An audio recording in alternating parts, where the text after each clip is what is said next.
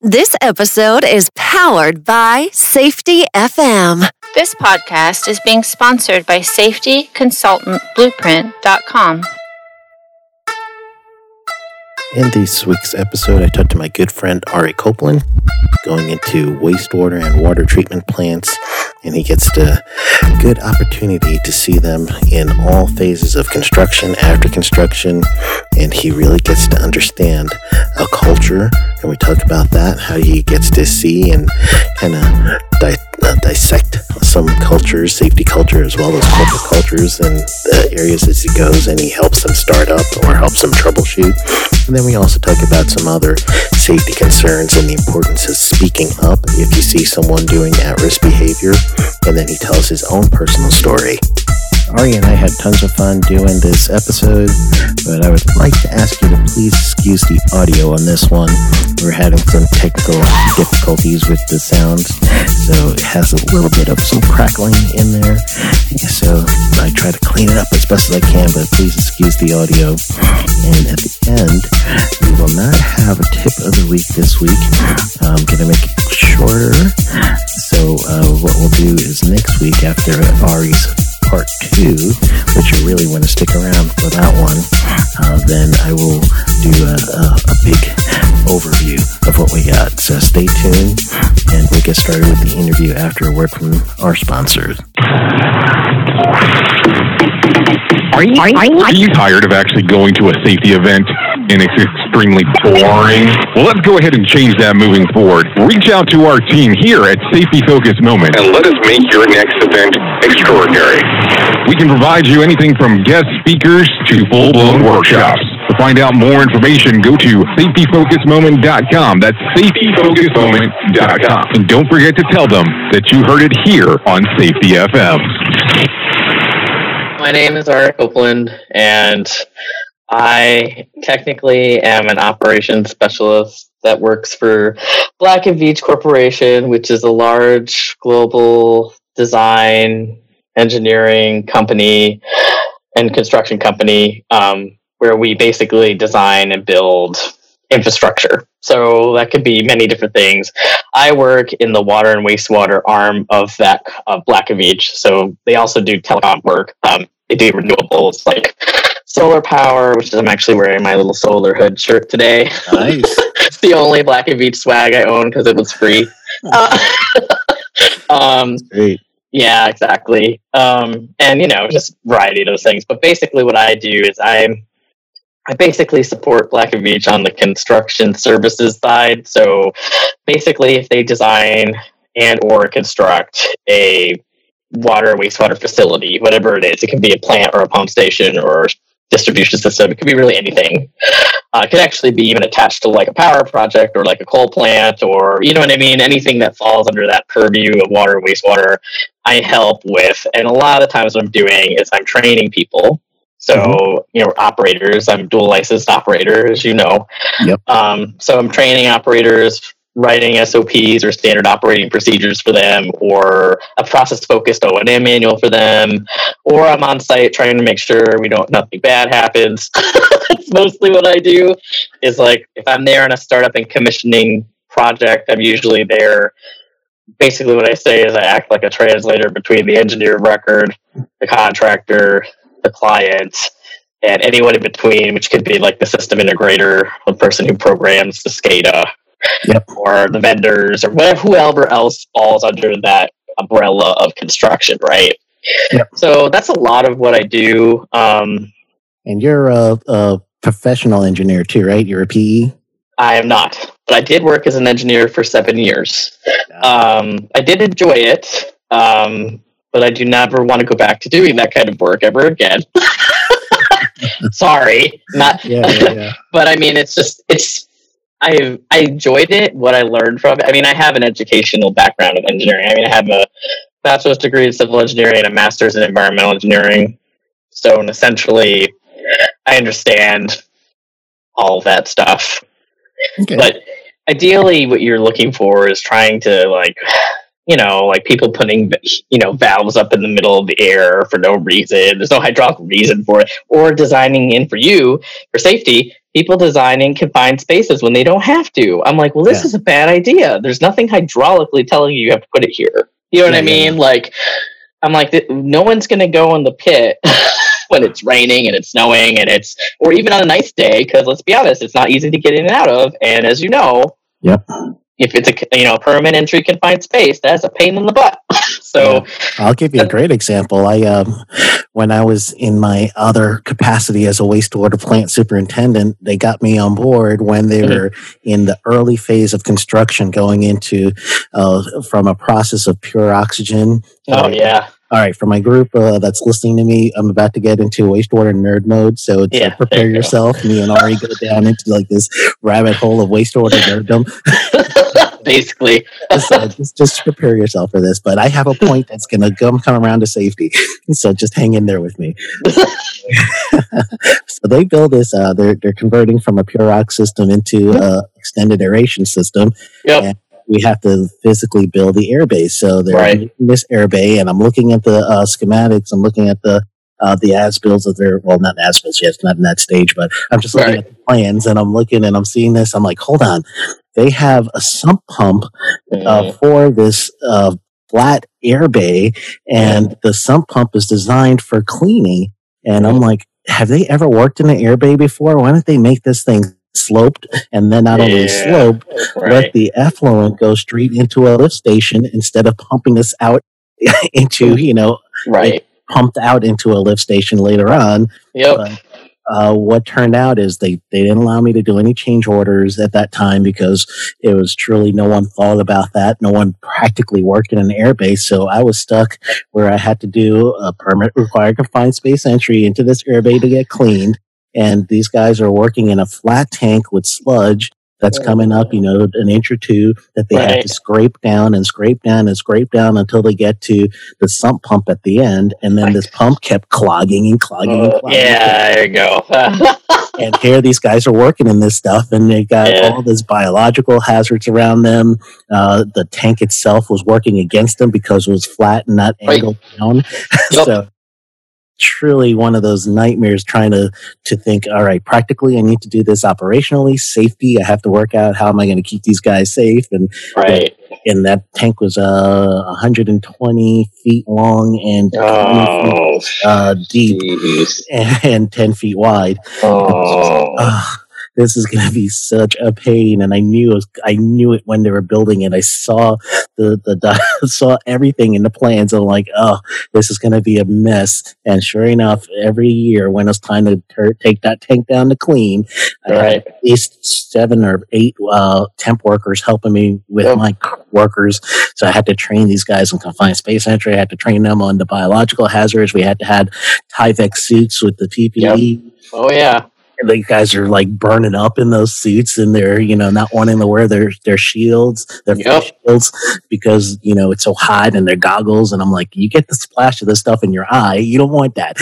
Right. Yeah, totally. Yeah, definitely doesn't sound fun, especially being in Florida. That's pretty awful. It was bad. And it could have been fixed if someone truly knew operations when they're making that design, the design engineer, if they had someone like you in that capacity that's been there, they would have been just a simple, let's do a grade, something that's going to lead down to a pit, to a sump, and that's going to, and just open the ground valve, let it go to a lift station.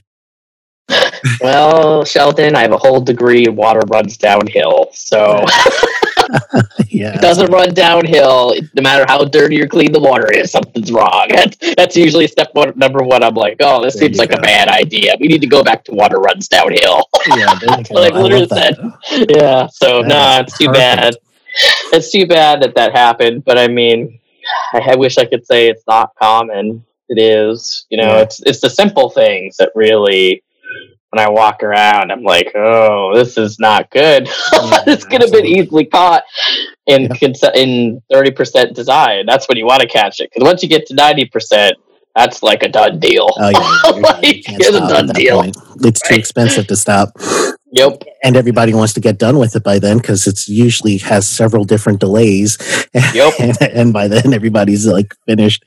But I had a question too, since you also see the other side of it, and you've even given me calls, when the operators are operating in especially states that don't have an OSHA, and these states now, they have to be their own regulator of safety for the wastewater and drinking water plants.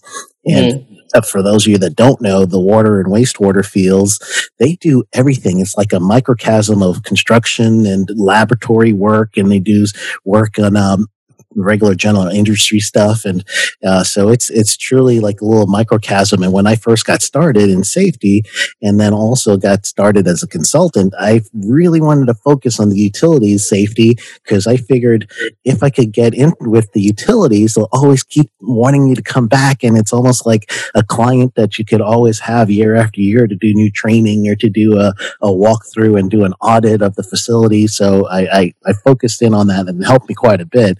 Yep. But for you, I remember you gave me a call of one utility saying, "Oh, Shelton, they need some help. These guys are so unsafe. They need some help." There's a lot of, I mean, I wouldn't say a lot, but there's a good handful of places where I go, and I'm like, either it's how I'll be honest with you, there's a lot of places I go where they don't wear even basic PPE. I have to. So where I work, technically, Black and Beach tells me I have to wear a hard hat, a reflective garment or vest, steel-toed shoes, and glasses are the bare minimum PPE I'm supposed to require.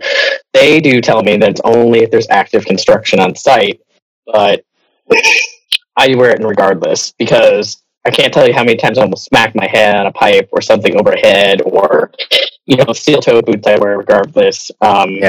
I just want people to be able to see me, because I mean, a lot of the plants I go to, I mean, they have a lot going on. Like the plant I go to every day here, they got trucks driving in and out because they're doing lime stabilization, so they're trying to get more sludge out of the plant. They got trucks driving in and out of there all the time. I mean, these humongous, rigs of stuff going around the plant.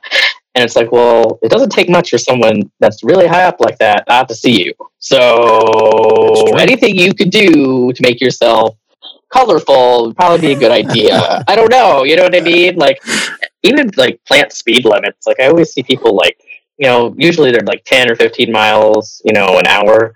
For a coal plant, I mean, power plants take it more seriously. They clock people, you probably know that or have seen that.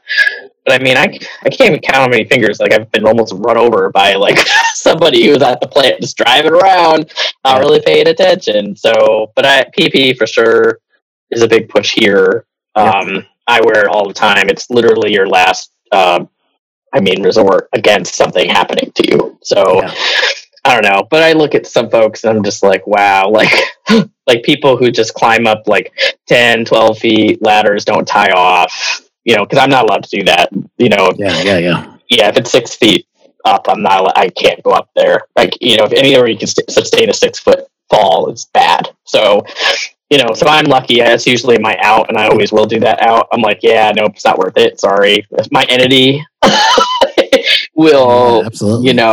Because if you read it, it's like, just like lockout, tagout. Like my entity, if you violate lockout, tagout, it's termination. Like you literally could kill somebody, and that has happened. So, if you terminate it, you're gone. It's not that hard cutting a lock off, taking someone's keys, not lottoing something proper, all those things can cause you to not be here. Yeah, absolutely. And that's that. So it's good to work at a place. Now, for those people who are consultants and they want to get into this field, do you actually see safety and health consultants, or even refer safety and health? Well, I know you refer because you called me a couple times, but do you see where there's consultants going into these plants and trying to help some utilities that are up to it? Not all utilities. Some utilities they honestly don't care, but some actually feel like, all right, let's at least get the bare minimum, and they might hire a consultant in that way.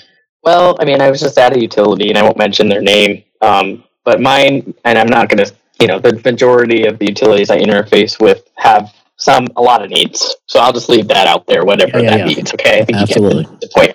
So, and they're government entities, so as you know, they're dependent on ratepayers, right, to pay for the services, and some places, have planned a little bit better for that than others, right? Yep. So, a lot of the utilities I go into, and actually one I just went to, they had, the only reason they brought a safety consultant, or the main reason they brought a safety consultant is they had a near miss that was pretty bad. Okay. So that's usually, and I hate to say that, that's the driver. Yep. Is that a lot of these places will have a near miss where they had, some person I think was jetting, they were cleaning out and they didn't put the jetter in the line and it sprayed out. Basically, probably knocked the guy flat out or person, I don't know who it was, on their back, or probably caused facial damage, I would guess. I mean, that's pretty pressurized. So cut off limbs. Right. So that, unfortunately, that event, which no one died or got really hurt, I guess the person came back to work, that caused the utility to say, okay, now it's time to bring in a consultant. We need to get SOPs. We need to revamp our training. We need to make sure some things are not happening. It's a unionized utility, so there's some specialists there. Not that I'm against unions. I'm just saying they have their own little nuances when you throw them into a government entity. Yes, just saying that. I'm from New England. Almost all of the utilities there are unionized. I am not anti-union. I just want to say that. Yes. But it's added an extra element to their contracts, which I'm sure you can understand that. Absolutely. So, but I mean, that's normally what I see. And then there's some utilities that don't do anything. But a lot of the larger utilities, like a lot of my larger clients, they already have very well established safety programs. And some of that may have come from similar situations that the last utility described, or some of them are just really proactive about it. They have signs that say the last time they had an injury, and some of it's been years. I mean, one of my clients in Florida, I used to drive by the sign every day and they stopped doing it in days. They would just put up years. Wow. they ran out of the ticker.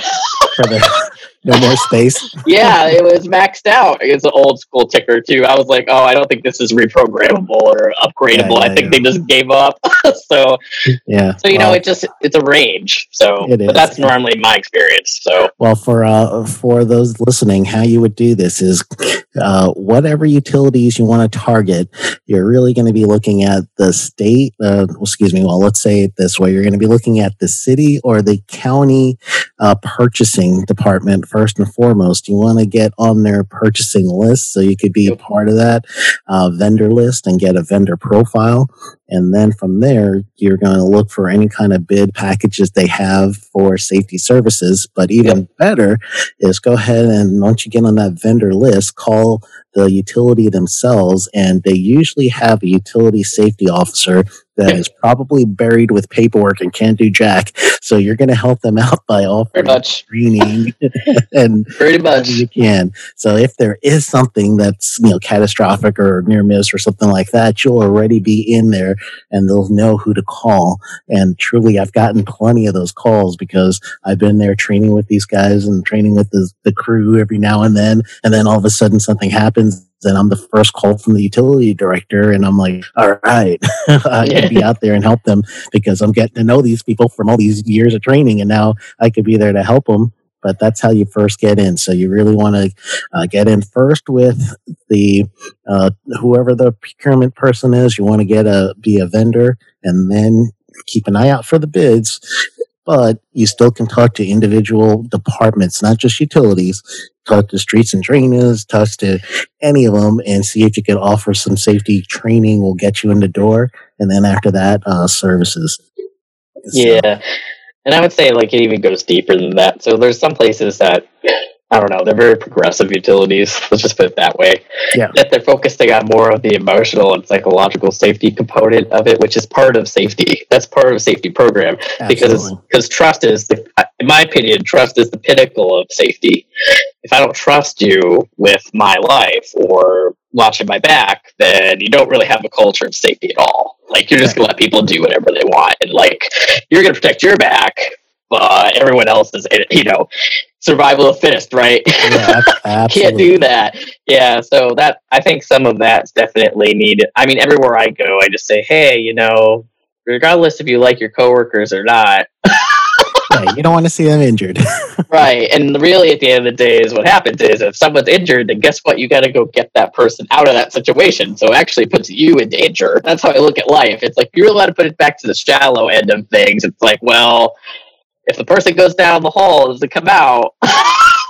You're not watching them. Someone's got to go retrieve them. It could be potentially a dangerous situation for you and everyone else you work with that you happen to probably like. So, you know what I mean? That's what I kind of say. So, It's all about trust. So, anyone that's good at building trust, I think, I mean, that's kind of like a riddle out there. But I think it's like pretty essential because you can tell people, oh, put the hard hat on, oh, do this, oh, do that. But ultimately, what it comes down to is trust and just consideration for other people. So, yeah. And you got a unique view of this because a lot of people don't get what you get by going, pretty much you're a consultant and you have to go to all these different places. So you have to learn the culture as quickly as you can. So I bet your first couple of hours is just watching how people interact with each other. And if they're very open, you could probably sense that right away. Or if they're kind of closed and everyone refers to the boss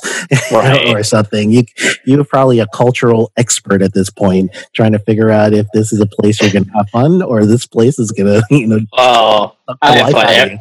I have fun wherever I go, my friend. But it definitely makes it more special. Like that's why I say like the degrees of special I deal with. In quotation marks. People can't see it, so I'll just say it out in quotation marks. Quotation marks. There we go. Air quotes. Right. Special in quotation marks. I used to just like joke and say, "Oh, I have to play a psychologist. Session is open. I operate on a sliding scale. Payment could be Oreos or anything that's tasty or spicy. I don't really care." But yeah, I mean, I have a lot of, just because I travel around a lot and I don't own the culture or the problems there. So it's easier for me, I feel, to insert myself and say, hey, we can make this better. And I'm an outside source. So it's not like they're going to hate me. I'm not their boss. So I'm not telling them what to do. Mm-hmm. I just kind of say, hey, I get where you're coming from, but I don't know. This isn't really equating to the cultural outcome you want. But we can change that, or this is some things that I've done to change that. But you're right. I have to really get in there and size it up pretty fast to be effective. So usually, for me, I'm very lucky that I can utilize what I am to do that now. But because it helps a lot. It definitely does. So I can go in there for so long. Right. I speak their language. And I literally say, oh, yeah, I get what the problem is. Like, I empathize with their situation. If I agree with what they're doing or not, it doesn't make a difference because that's not what empathy is about. It's not about being right or wrong or judging it or making a judgment call, right? I think technical people don't get that. I do, but it's like there's a difference between being judgmental and making a judgment call. Those are very different things. And I think engineers and scientists and people that are technical have a hard time distinguishing between those two things for some reason. But, I'm able to just get in there and be like, okay, I used to call myself the plant therapy pet. Like, I would be like the mascot, the cheerleader, the therapy pet, say, you can do it, you can do it, you can do it. It actually really goes over well. I don't think people expect that. Yeah, they're like, oh, I don't know. I don't know how I come across like looking at me. Well, they don't expect it because you got the engineer side. Because ever since I got into that field, the very first thing I learned is engineers are evil and they don't understand anything. Well, so that's probably what you have to deal with. Yeah. Well, usually I just tell them, hey, we can. Or if you're operations, it's either maintenance is the devil. Yes.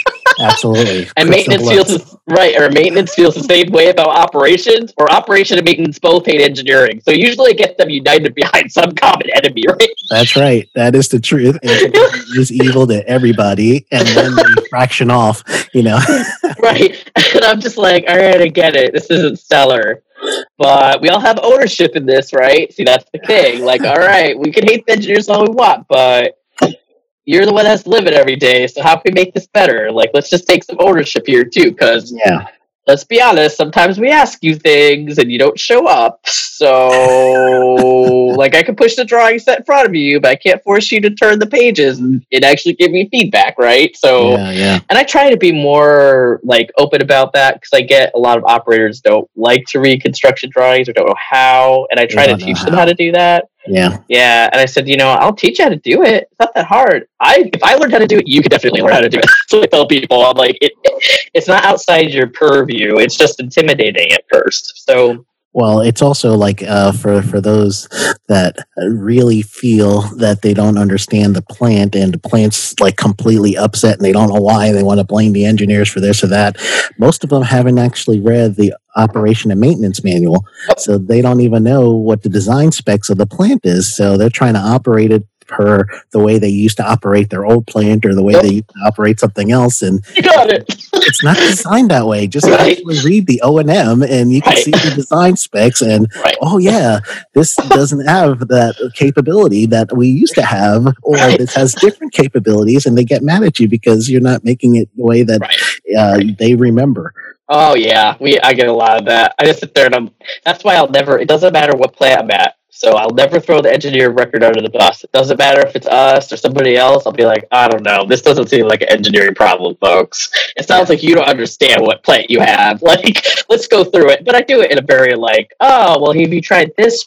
This is probably a good idea. And that's all I do is I just flip and say, look, this is a whole table that has the KPIs for each. Like, I'm like, this is where the DO is supposed to be. You see why the base is black? It's because we're not pumping enough air into this baby. I know you'd have to do that before, but now we have to. So I get it's expensive, but yeah, and it's truly the same feeling with people when they're like, well, I've done this safety or I've done this job X amount of years and I've never had to do this and I never had to wear this PPE and I've never had to do because I've done this X amount of years and I've never had an issue. I've never got hurt.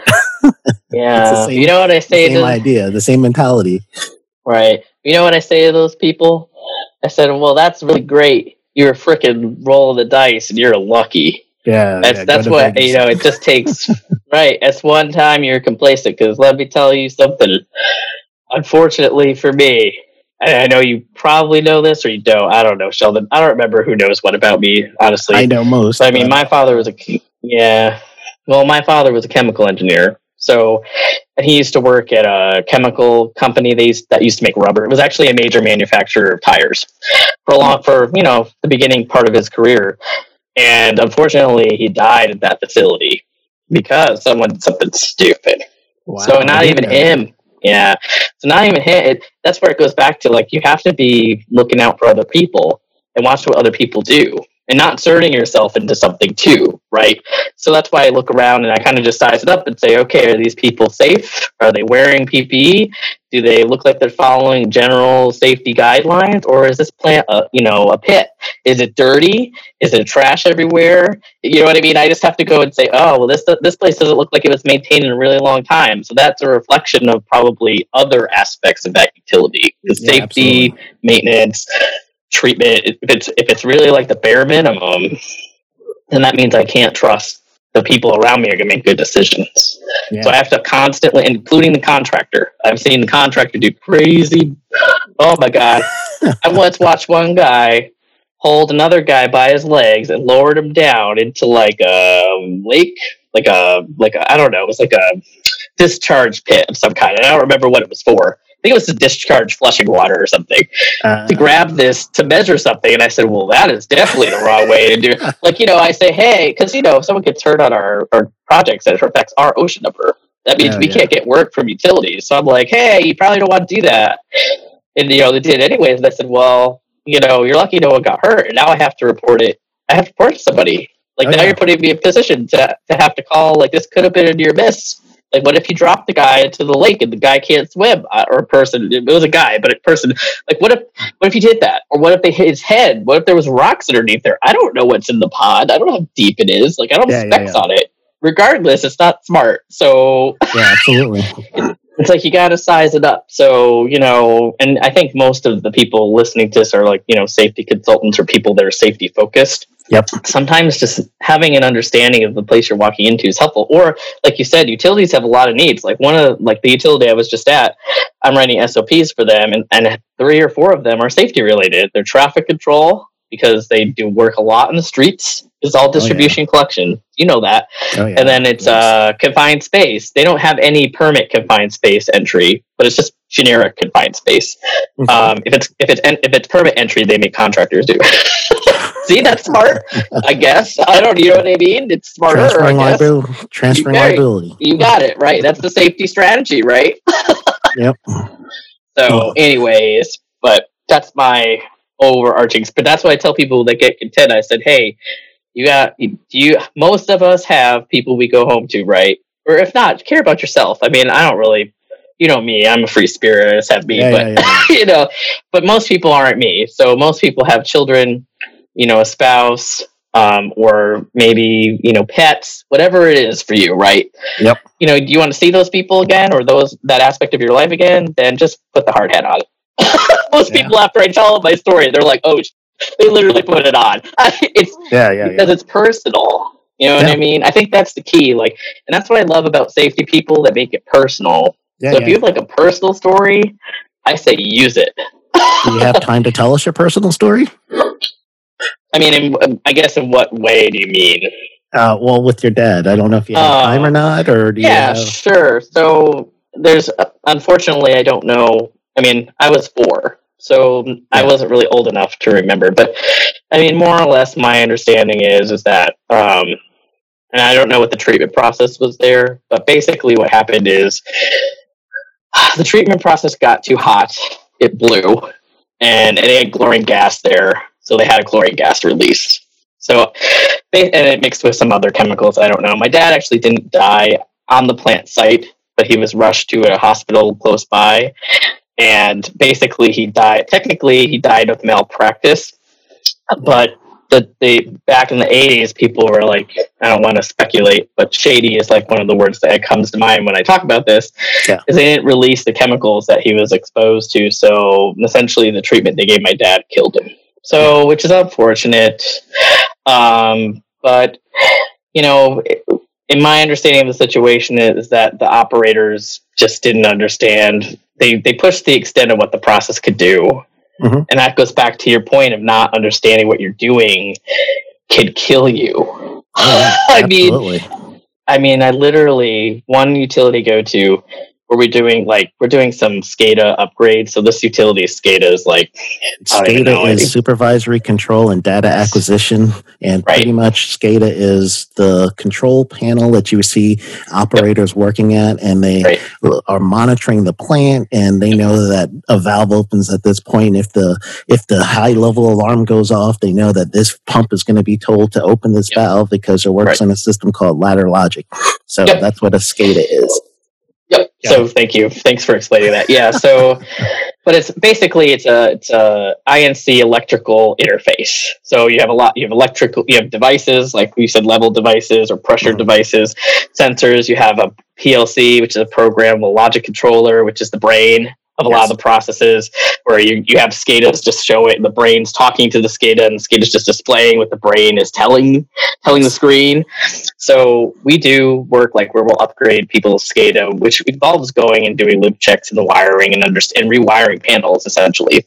Yep. So I watched this person, who I think was an entry-level person working in utility, just opening up VFDs on huge flipping. Yeah, I mean, we're talking humongous pumps. I mean, oh yeah, and they're on, and I'm like, oh no. Wow. And that is, I mean, not to make fun of this person. I'm not making fun of them. This young, I think like an instrumentation tech, someone that definitely wasn't trained.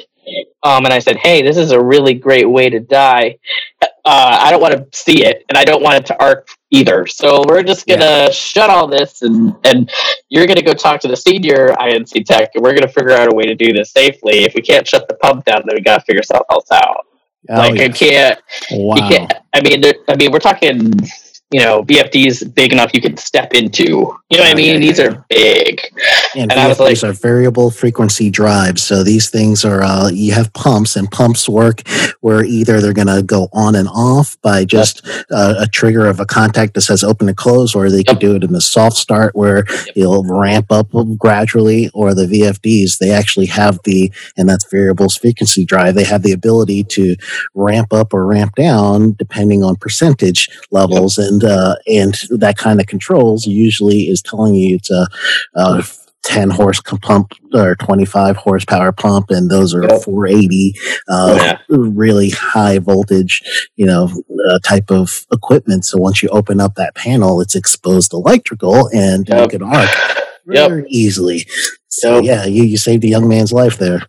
I was like, you're getting out of here because I don't trust. It goes back to like, okay, you've given me a reason not to trust you. So, and it's not, and this person obviously didn't know. I don't think they meant to put me in harm or themselves in harm, but all it takes well, they is probably do it every day.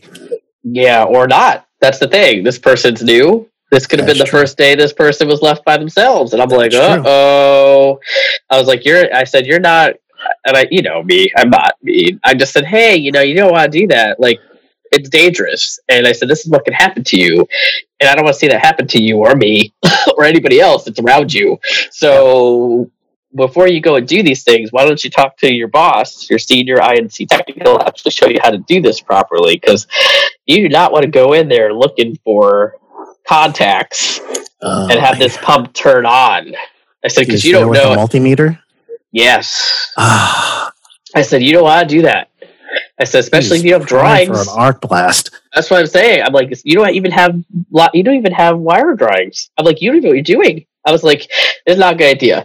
So, but that was a situation where, safety is everybody's problem, right? I'm not an employee of the utility, right? Yeah. But I have to insert myself and say, this isn't safe. I'm near you, and frankly, I don't want to read a news story about you electrocuting yourself when I'm not here. So after that, this guy got it. He's like, oh yeah, you're right. Sorry I did that. I was just trying to get the job done. And I said, well, it's not going to matter. You're not going to get the job done working this way. So I don't know. So that's a little special, but I run into like things like that all the time. I mean, I'll run into like where contractors are they're actually in arc flash suits and don't even label the door outside where they're working. So people just walk in and out of it. I said, this is bad. As soon as I see one of those suits, I walk the heck out. I'm like, nope, not today, Satan. That's basically what I say. I'm like, not today. Awesome. I don't care if anyone thinks I'm a whip. This is not happening to me. That's all I gotta say. Yeah, that's awesome. I love that. Not today, Satan. And that's why I'm saying you should do that in your safety program. Be like, nope, not today, stay in and just leave. Yeah, absolutely. I've actually said that several times. So that's why it's so funny that you said that.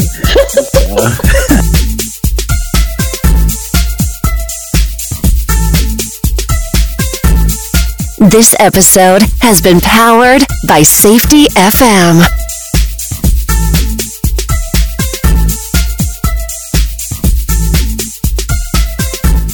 This podcast is being sponsored by safetyconsultantblueprint.com.